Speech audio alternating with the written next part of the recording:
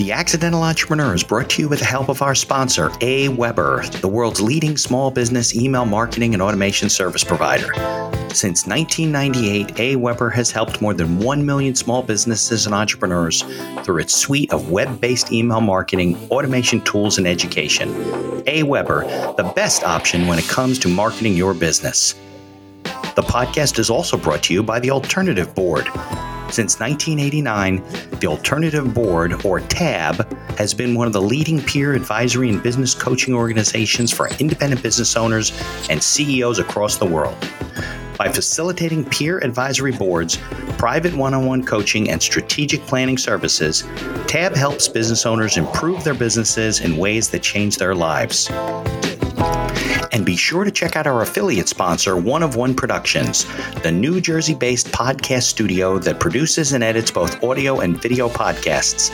They sell equipment for the avid podcaster and have even created a guesting kit exclusively for our listeners. And be sure to support the podcast by ordering some logo merchandise from our online store.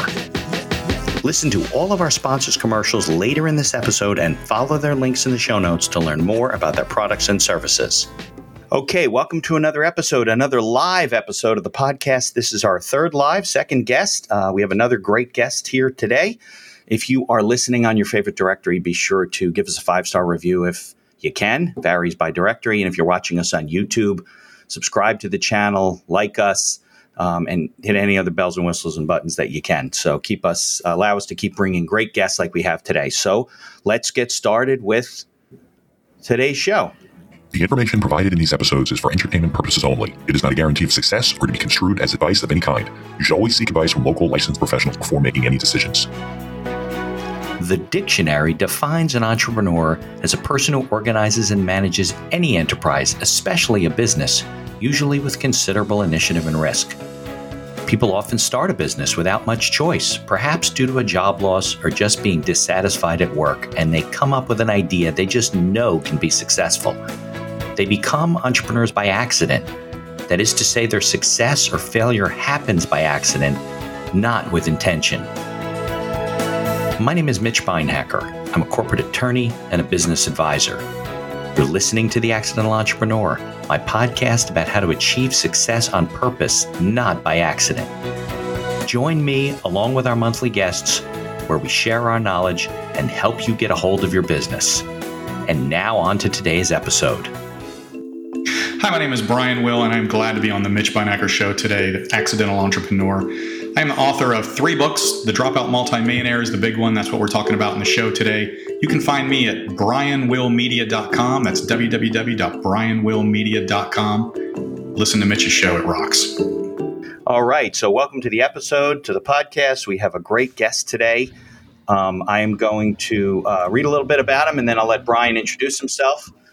Brian Will is the industry expert in sales and management consulting and a best-selling author of the Wall Street Journal and USA Today hit book, The Dropout Multi-Millionaire. We're going to talk about that during our discussion.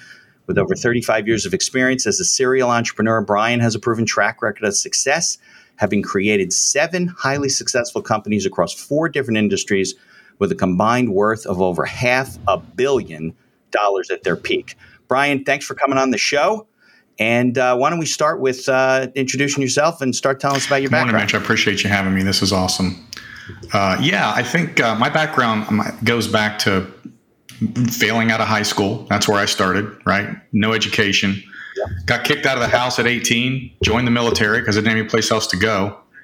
Got off active duty, started my first business, which was in landscaping because, again, no education, no discernible job skills. I figured anybody could cut grass and dig holes, so that's what I did. But built that into 7 franchises here in the Atlanta area before that thing collapsed, fell apart. Learned a lot of lessons in that one.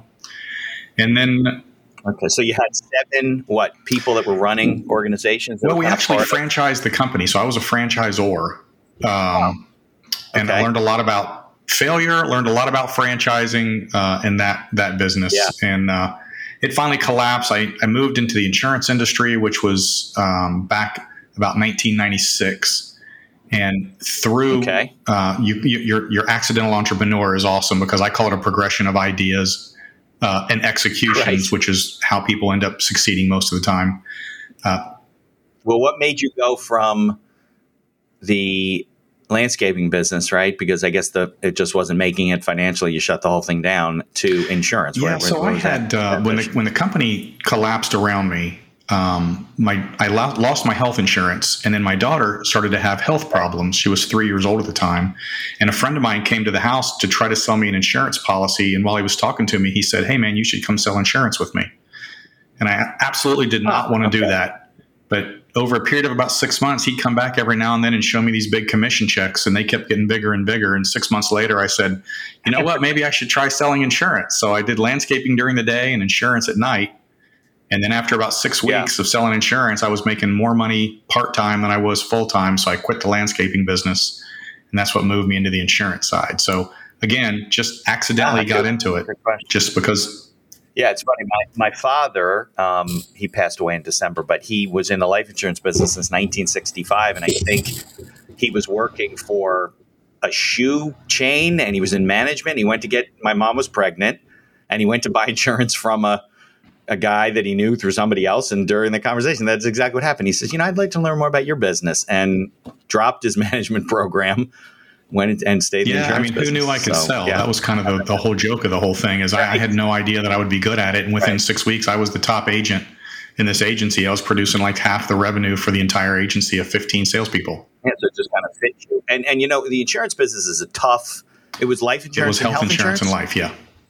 Yeah. So, that's a tough sell. It's hard. It's, a tangible product. People aren't getting in smelling the leather and things like that. And if you have no sales training, or even it just kind of fits certain people. It was interesting back then because this is when health savings accounts first came out, and they had never been done before. And we were running advertisements on the Rush Limbaugh show.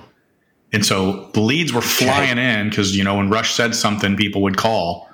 And then I would just go out and explain to them how it didn't make any sense to keep their current policy, that this thing was awesome. And they just started buying it from me. It was kind of crazy. But you had like a door opener because nobody really understood HSAs then. And then, So I ended up building this through a series, again, of progression of ideas. I ended up building the first, what we call direct to consumer call center today. Back then, I just called it a virtual sales center, right? I started figuring out how to sell on the phone instead of going out and seeing people and knocking on their doors and driving around town. And 1999 rolls around, and the internet boom takes off, and there's a couple of big online internet insurance companies. And I was the only agency in the country that was allowed to do this because we were doing an experimental program. And so we got snapped up. And that's how I got into the venture capital world. I see. Got it. Yeah, because 96, I said you just got started. That's like 17 years ago. Internet, I think I first heard about it around 92. Yeah. So, it wasn't until the end of the 90s where people were now, e-commerce was really taking off. So that was like your first exit kind of, right? Because you owned the company. It was, as I like to joke, I got $1 million, which at the time I thought I was freaking rich. And you're a millionaire. As you know, $1 million is nothing. Yeah. After you pay your taxes, and I paid my house off and I bought a car, I had like $50,000 left. And I thought, when I remember 9/11, I used to do a lot of work with, I still do a lot of work with financial advisors, and I'd have to sit with these widows who lost their husbands or spouses or whatever, and they had life insurance, right? So they had $1 million, and the mom's saying she's going to be fine. She got $1 million, and I said, well, she needs $150,000 to live. She got 3 kids, has been out of the workforce for 10 whatever years. She's not making 15% on her money, so you're going to start running out of money in 7 or 8 years. And I had some people that literally walked out of the office and were like, you don't know what you're talking about. And people have no concept. You don't realize how little $1 million is until you actually get it. Yeah. No, because it's just a pile of money that's got to be put to work. It's not like you can use it, because every time you use it, the pile gets smaller and the income that it generates gets smaller. It's a spiraling process, but that's a whole nother, financial planning discussion probably. So that was 1999. And a funny story, when I got the check, I went down to the bank to pay my house off, and the broker at the bank, he's like, no, don't pay your house off. You need to invest this in stocks. These internet stocks are booming. This is January of 2000. They're booming. Invest all your money in stocks. Don't pay the house off. And I argue with him. I argued with him for 20 minutes until I finally paid the house off. And you know what happened in March of 2000? The bubble burst. Yeah, the graveyard. Yeah, you would have all burst. So, no, look, there's an argument to be said, depending on your income, that you should keep your mortgage because you get tax deductions depending on the rates, right? But That doesn't mean you go and throw all your money in the stock market into internet stocks. I mean, that's and crazy. today I have a mortgage on my house today, and I can pay my house off, tomorrow if I wanted to. But as you just said, it makes financial sense because of my 2.15% interest rate to not pay it off. Right. You're never going to get money that cheap again. Right. Plus, the availability of cash has a lot to do with it, right? So if you have no mortgage and you lose your job, let's say, you're not going to the bank and getting a loan against your house. They're going to want to know what's your income, how are you going to pay this back, and you don't have any. So bad time to be getting a loan. One of the chapters in my book, I talk about cash is king, and I say, if you have a choice between $100,000 of cash and $100,000 of debt, or no cash and no debt, which one would you do? And all day I'll take 100,000 cash and 100,000 debt, because if something happens, I can't go to the grocery store, fill up my car, go up to the register and say, hey, look, I got no debt. Can I have these groceries? Right. Here's a bag of dirt from my front yard. Yeah, doesn't help. So a lot of people miss that. They psychologically, they don't want to have debt. They don't want to have a mortgage. It keeps them up at night. But that's not the way life works. And accessing the cash in your house under your feet is not just, I have this house, give me money. It's just not that simple. So, good advice. Well, we're already getting into the book. So, 1999 was basically your exit from the insurance business. That was the first one. I actually got back in after that, started another one that we launched. I got acquired again by another venture capital firm out of Silicon Valley. That company is called GetInsured.com today. They power like 9 or 10 states and the state-based ACA programs. So they acquired me in 2008. I had another company we started in 2003 that we sold in 2006, which was an internet marketing company, essentially. We did lead gen in the credit and insurance space. We sold that to a private equity firm. Right. And then after both of those exits, I honestly tried to retire, but my brain never stops, so I couldn't. So, yeah, but you kind of found a formula in an industry, and you're kind of repeating it, right? So people should listen. It's a joke. They used to say I was rubber stamping this business model, and that's just about right. Well, there's nothing wrong with that. If you find a model that works and you can repeat it and sell it again, there's, look, these big companies, I'm sure the private equity group, they don't want to start a company from scratch. They want to buy what you built. It's too expensive for them to do it. And they don't have the people to do it. And then once you've sold a few companies, the industry considers you an expert. So then I became a high-priced consultant. Yeah. So I'm running around talking to, CEOs and CFOs and CMOs and CSOs of billion-dollar companies on how to improve their direct-to-consumer call center. So I did that for a number of years. And then bought some restaurants for fun, and a couple of them failed. And so I bought more, of course. That's what you do. Were they franchises? The first one I bought was a franchise, and it lost money the first year, like $50,000. So I sold it and bought 4 more that were not franchises. We always double down, right? And then through a period of trials and errors and failures and successes, we got about 7 units now that are operating and doing really well in the restaurant business. I don't do a lot with that, honestly. I have a good team of people, so I don't really get involved in the operations there. So it's more hands-on. And I wrote a few. But you had to do a different industry, right? So you had to kind of figure that out. It took a little while to work your plan, so to speak, right? I have never gone into a business or industry that I knew what I was doing. I always... That's not good advice. People listening, though. And hence, I failed a lot. But I can tell you from all those failures, I've learned a tremendous amount that I now work with and teach entrepreneurs. Hey, don't do that. Don't do that. Do it this way. Do it this way. Yeah. Well, it's the irony of business, right? I mean, the bigger mistakes you make, you learn more, but you don't want to make those big mistakes because you're just learning for other people at the end of the day. But that's part of failing your way to success. Sometimes I always tell people, listen to you, read your book, listen to the people I interview, so you will avoid the bigger mistakes, hopefully. You'll always make mistakes, and some of it comes with taking risks, don't you think? I mean, you get more comfortable with risk as you succeed and you have money in the bank and you got some staying power and you'll take some more risks. And then you have some bigger failures and you learn some things. But that's okay when you're 20 years in or 10, 15 years in and you've banked some money and you got some credibility and, it's different. That's different than doing it day one. So what we teach people, we call the 100 lessons, right? I call it the 100 lessons from zero to success, whatever success means to you. Okay. And let's just assume there's 100 lessons in there. We all come into that 100 lesson block at a different level. If you've got experience, if you've got money, if you've got backing, you might start at lesson 50 and you only have to learn 50 lessons to get where you want to go. Me, I started at 0. Every new entrepreneur comes in at a different level. Anybody can succeed if they're willing to not quit and go through all the lessons. Most people that fail, they never get, they quit before they get to the top.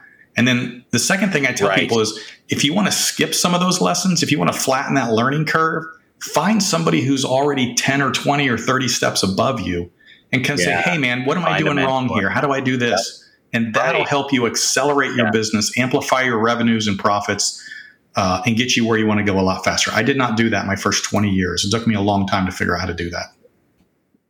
Yeah, I'm a huge advocate. I mean, you heard the sponsors were, the Alternative Board is one of our sponsors. I'm a big advocate of advisory boards, of mentors, there's no reason. There's people out there that have made those mistakes and figure those things out. You don't have to spend 20 years trying to figure, I mean, you can, but you spend 20 years trying to figure it out when you can excel. It's always easy to look back and say, boy, if I knew 20 years ago what I know now, but it's part of the journey, unfortunately. But hopefully people listen to you and they go, oh, that's a good idea. I know John, whatever, and I should call him and ask him if he would have a cup of coffee. What's funny though, Mitch, is ego kills more entrepreneurs than anything else. I literally had an entrepreneur here in my hometown yesterday in a conversation tell me, my business isn't growing the way I want it to. I'm struggling a little bit here. And I said, you need to bring in a coach. And she was so adamant. I am not hiring anybody. I am good at business. I can do this on my own.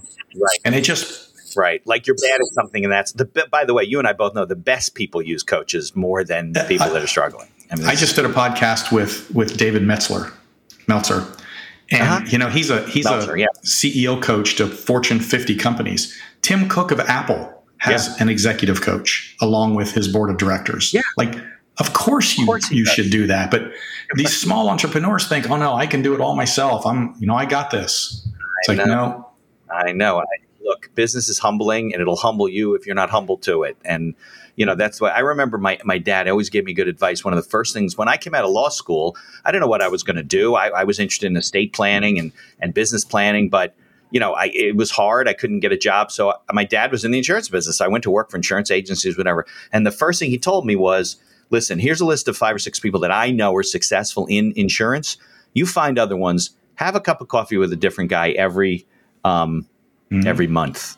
And you learn a tremendous amount.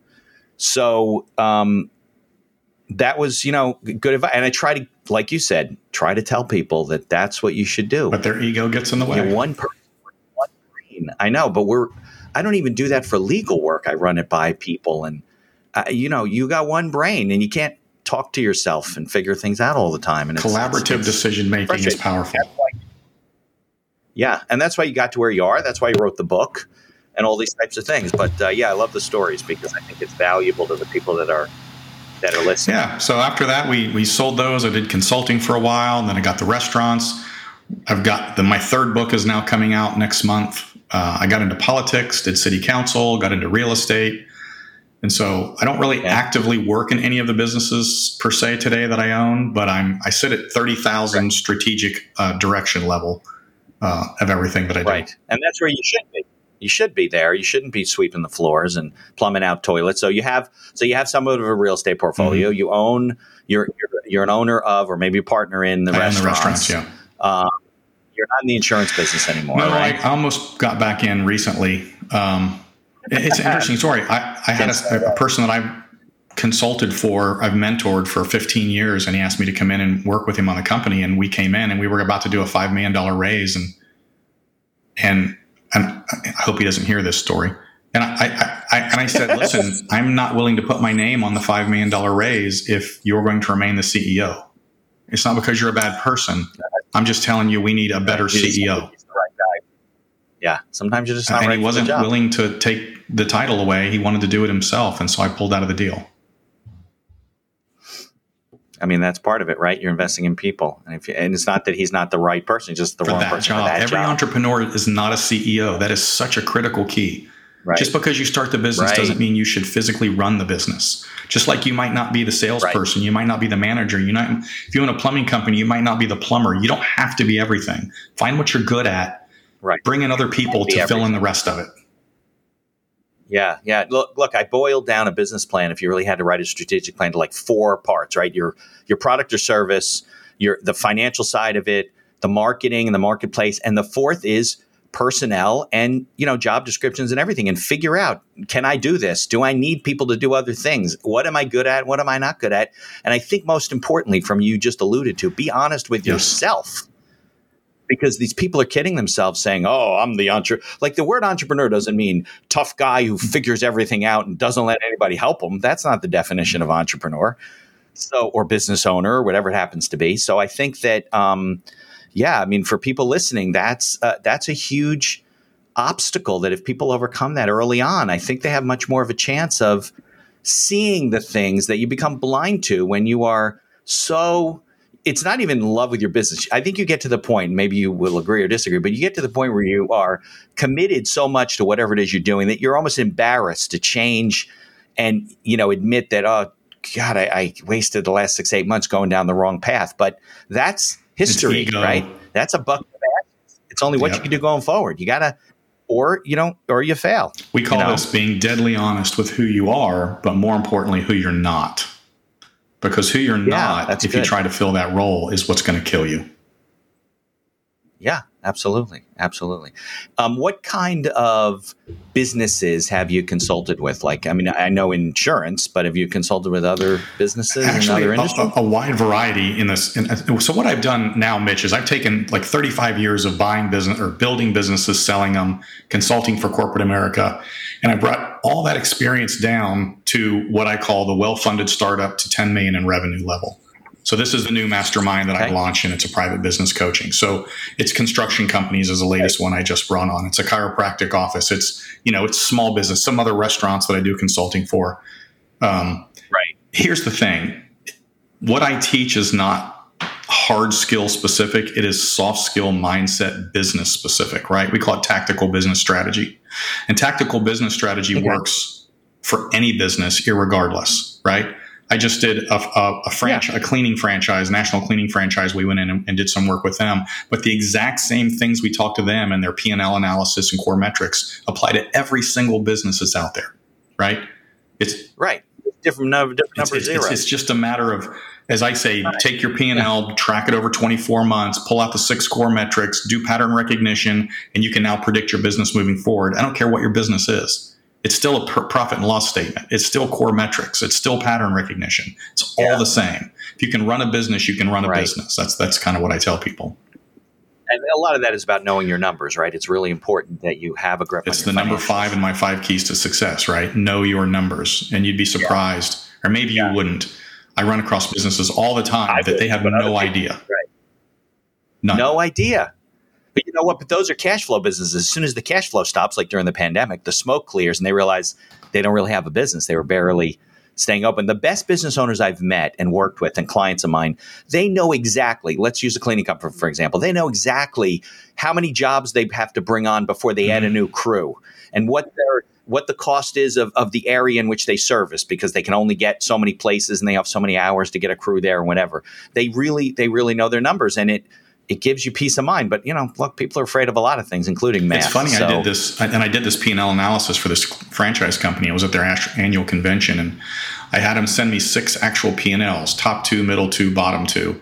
And I did the core metric analysis, and I said, here's your 6 core metrics. And the difference between franchises that are growing and they're wildly profitable, the ones that are not growing but sort of profitable, and the ones that are losing money, all boiled down to the percentage dollars spent on marketing. That's what it all boiled down to. The top people were spending 8%. The bottom people were spending 4%. At 4%, they weren't covering the attrition, the loss of clients, because you have a constant attrition. Right. People spending 5 or 6 were recovering their attrition, but they weren't growing. People spending 8% were covering the attrition and growing, and they were wildly profitable. That was the single core metric. It was a franchise system, obviously.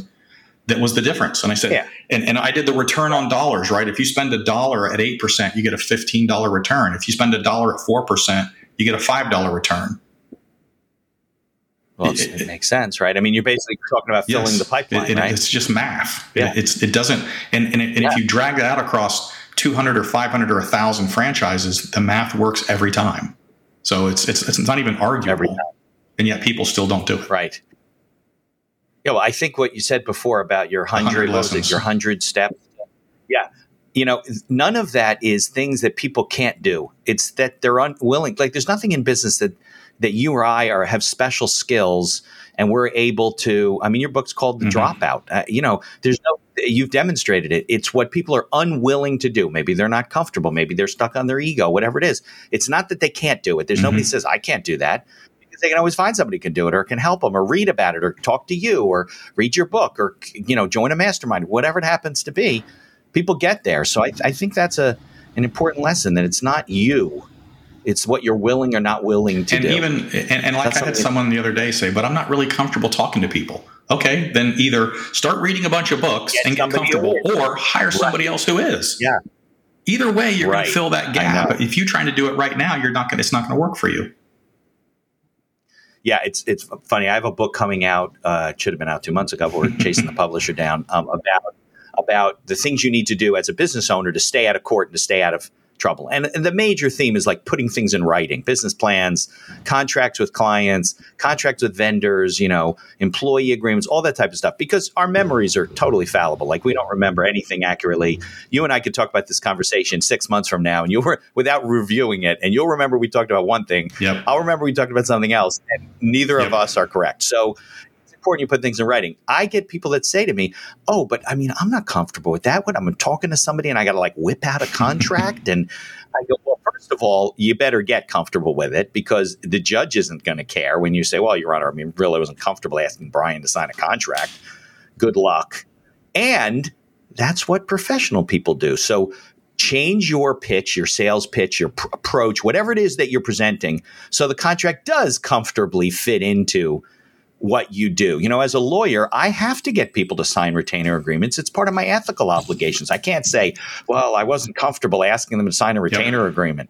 Well, then you're not getting paid. I mean, that's what it comes down to. So I think a lot of that stuff has to do with, you can build a comfortable system, whatever it is, right? Your sales, closing, to make this work for you. So my next book coming out, by the way, Mitch, is called No, The Psychology of Sales and Negotiation, right?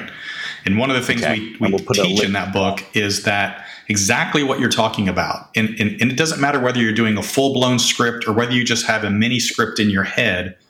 You need to figure out what these little mini scripts are, what I call transitional statements. So in other words, what you just said, the easiest way to do this is, okay, so this is what you need to do. Let me tell you how this process works.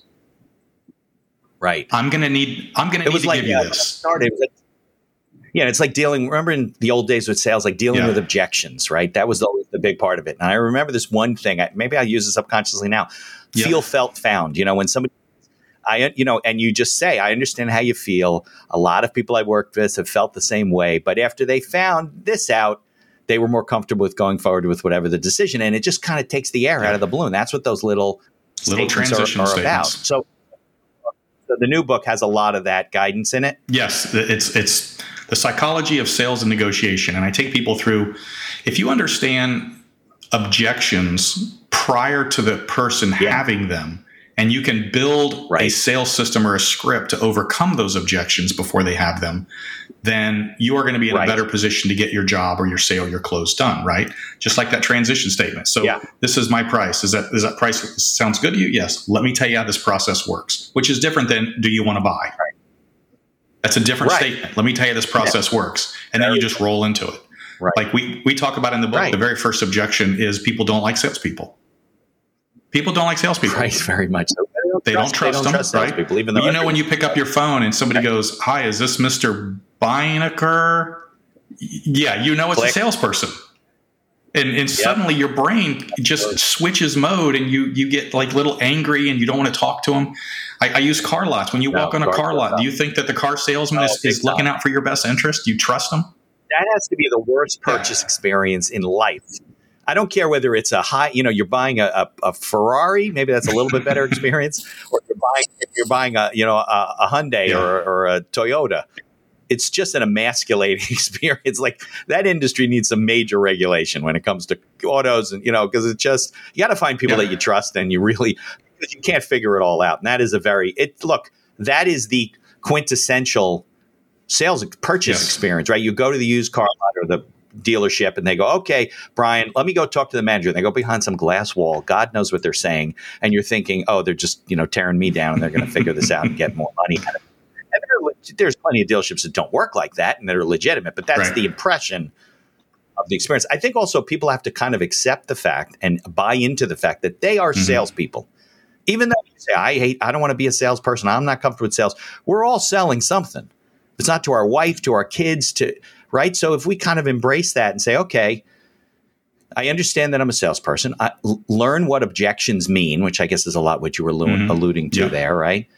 Because, right? So then when they come up, just like anything else, you're not so like, what was that? Why are you saying that? Right. You're ready for it. It's not such and some of that comes with experience, but I think, objections usually mean something more than just what the people are saying. It's not price, it's not this, it's not that. It's because they want it, but they don't know how they can afford it. That is one of them. Yep, for sure. So anyway, the whole book's about that. It comes out May 15th or May 22nd, I think.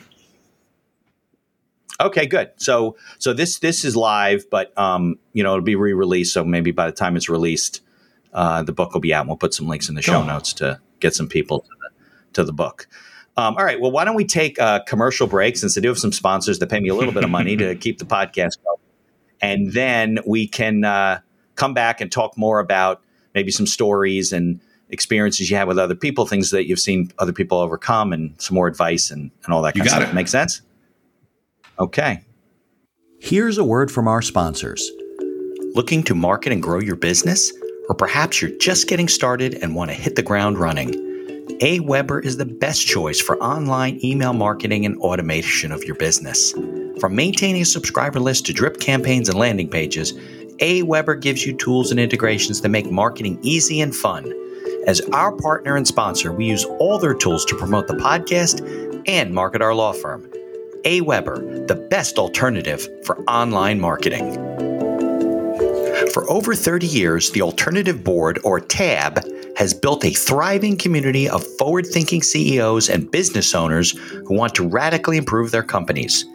Through unique combinations of one-on-one business coaching, participation in monthly TAB board meetings with other non-competing owners, a suite of strategic tools, and customized strategic planning workshops, TAB membership can deliver greater strength to your business and a better work-life balance for you and your family. All packaged in a streamlined and affordable service that the people at TAB invite you to try risk-free. Maybe you're looking to get into podcasting, or you just want to market your business. Maybe you want to do it for enjoyment, or because you have a message you want to get out there. One of One Productions is a New Jersey-based studio just over the George Washington Bridge that caters to the booming business of podcasting. They offer a comfortable atmosphere using the latest technology available to record your podcast. And they are a full-service media company offering both audio and video production services, creating both audio and video podcasts, as well as video shorts for business and personal use. Professional audio equipment packages are available through their website for all budgets. And be sure to check out their podcast guesting kit, created especially for our listeners. Follow the link in the show notes to learn more about all of our sponsors. And now back to our show.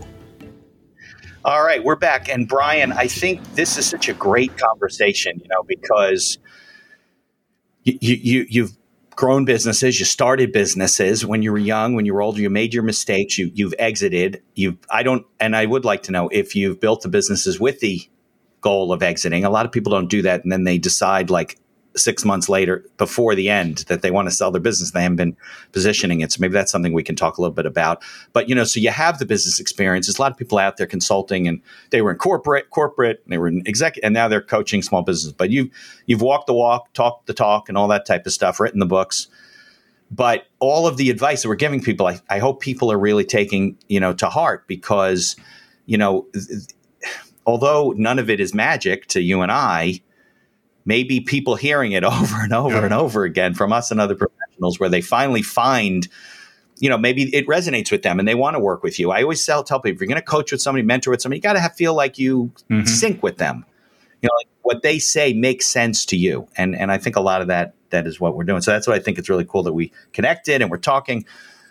maybe you can get into those, some more lessons, maybe some businesses that you've helped, maybe some smaller businesses, so people can relate a little bit. Yeah, with some stories. I'll jump on a couple of things you just said there. First of all, I want to go back to TAB, right? One of your sponsors, the alternative board, and I think this is where a lot of entrepreneurs, especially in that 0 to 10 million revenue, fail. And the example I always use is Apple. And we talked about Apple a little bit ago, right? Tim Cook runs Apple, one of the biggest companies on the planet, one of the most profitable companies on the planet. Apple has a board of directors, as does virtually every major company in America.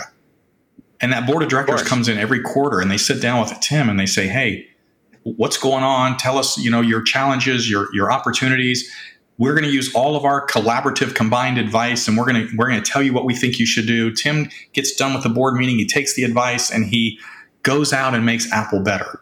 And I always ask entrepreneurs, if Tim Cook, he's got to be a freaking genius kind of guy. If he needs, and by the way, he also has an executive coach who's not the CEO of an Apple, right? If he needs a coach and a board of directors, what in the world makes you think you're going to do this all by yourself?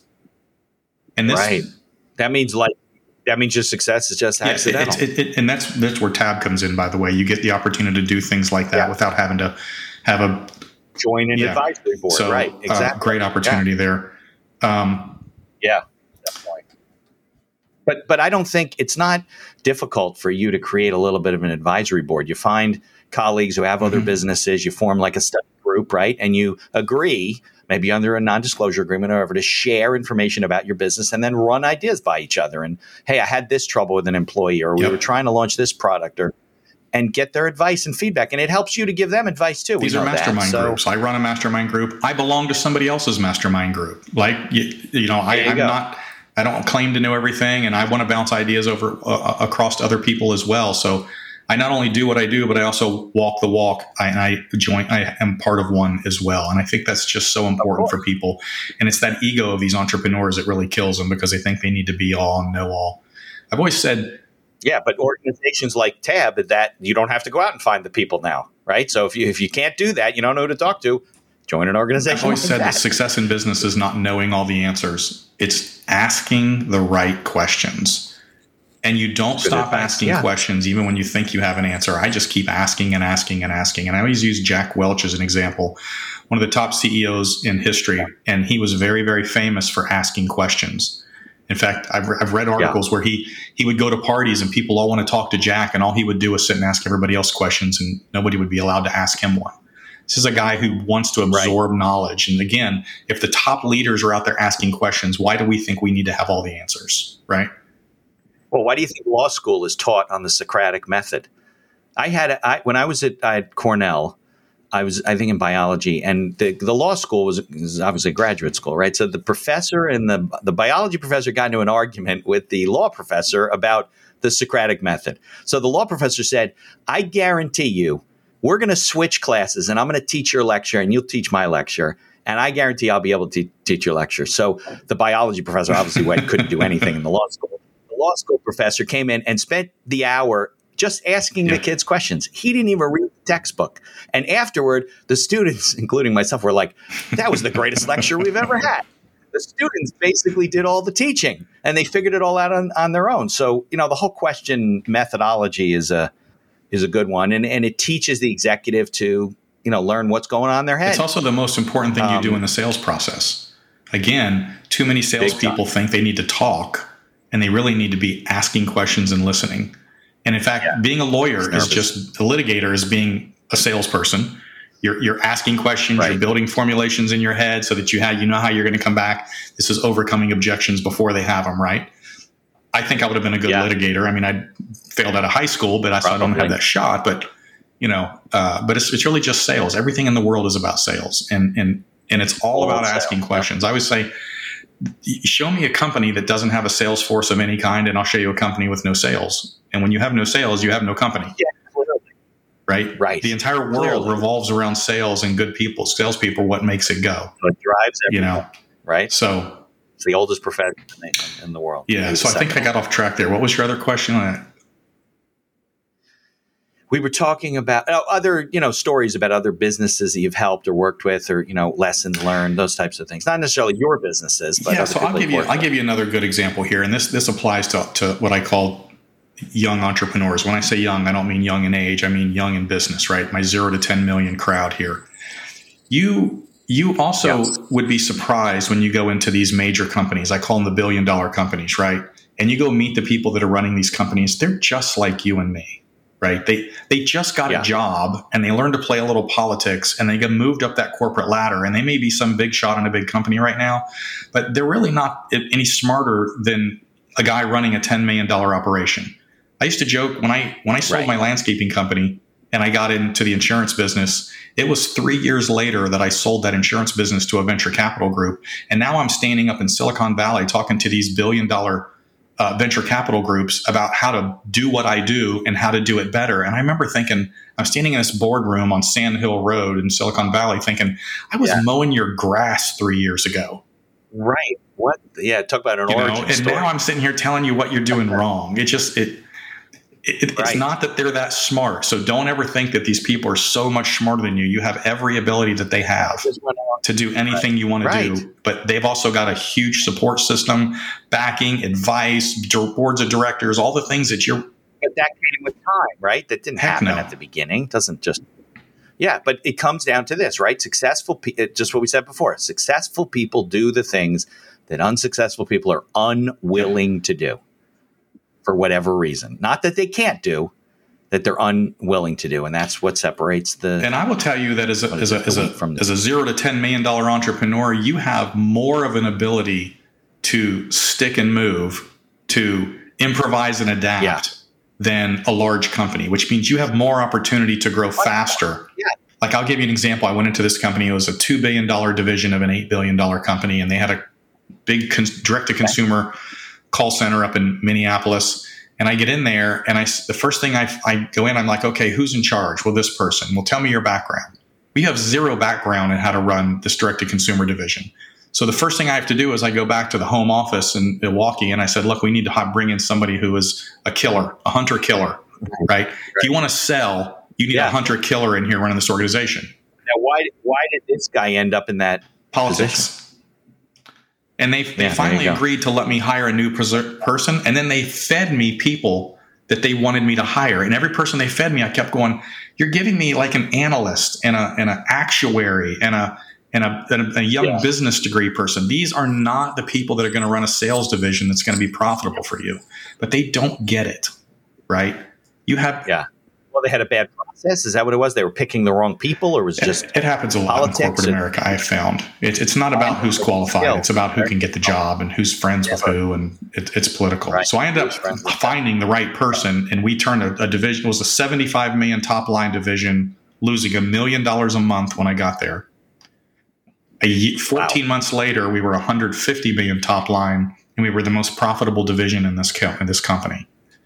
But it was right. Now, was that just because you put the right people? I put the right seats on leadership in, and then I redid their entire training systems. I taught all their sales force how to sell better. I mean, we repositioned everything from product to sales to scripts to management to tracking to performance tracking to incentives. They were doing terrible incentive award programs. They weren't based on profitability; they were based on crazy stuff, which screws up people's incentives, right? It's a whole long discussion. I don't want to get into, but right. But if you got to motivate people, and if you motivate them with the wrong things, then or you motivate them with the wrong thing, as in sales is number one, as not profitability, right? I can sell product and not be profitable, and if my goal is to sell the product to get the prize, then I'm going to sell the product at any cost. Yeah, you don't. It doesn't make any difference to me as a salesperson, and the company is the one. We had our top salesman in that company was losing money. Yeah, right. It wasn't the salesman's fault. He did what he was told to do. He sold. The problem was all of his sales were falling off on the back end, so his retention rate was terrible, and the profitability was gone. Yeah. So he's winning all these awards and making all the money. Company's losing money. I remember when I was in Columbus, Ohio for several years working for Nationwide, doing their tax planning, whatever. And I remember there was the annuity division had, I guess, I don't know, the executives felt that the salespeople should make more than the executives in the company, which is another stupid thing. So they would cap their income at a certain level, right? Well, that was good for most people, but there was one guy who was the top salesman in the country. He would stop working like middle of September, October, and they would go, "Why is he not working?" I go, "Because you're not paying him any more money. Why is he going to sell?" And he would wait. January would start, and it would all start again. But short sight of management. Like, who cares? I did another one out in Portland, Oregon, and they were struggling. The company was not profitable, and they brought me in for a week to do an analysis, which is typical for me. And after a week, I went and sat in the CEO's office, and I interviewed all the executives, the second level management, and then spotty people throughout the organization. I came back and I said, it's got to be a busy week. I said, he said, well, what do you think the problem is? I said, easy, you. He's like, what do you mean? There you go. I'm like, I'm telling you, at every level of the organization, every single person here thinks they report directly to you. Your chain of hierarchy is there is none. It's zero. And you're a grenade thrower. You lead by intimidation, which means you have everybody scared to death running around here trying to follow your every move. Really bad way to run a company. So basically his org chart was completely flat, and he just scared the crap out of everybody, thinking that would motivate them. It wasn't just flat. He would have his assistant. He had 3 assistants. He would have one of his assistants running around giving all the instructions. So literally everybody thought they reported to his assistant and then him. So he's in the ivory tower yelling at these things. She's running around. It was crazy. So they brought me in as an interim president of this company. And the first thing I said is, if you want me to do this and fix this organization, you're not allowed to make any more decisions moving forward. He's like, what do you mean? I said, no, I make all decisions. Your only decision is to fire me or not fire me. But I make all decisions. He's like, well, can I stay in the office? I said, yeah, you can stay back here in the corner, but don't come out, And the first meeting I had with the executive team, his assistant walked in and she sat down. And I said, I don't remember inviting you. She goes, well, I go to all the meetings. I said, not anymore. So, and we flipped that around, and that company became wildly profitable. It's owned by Allstate today. It was bought out by National General and then Allstate. So it did really well. Nice. So he has a lot of thanks to you. I like to think so. He probably won't. Yeah.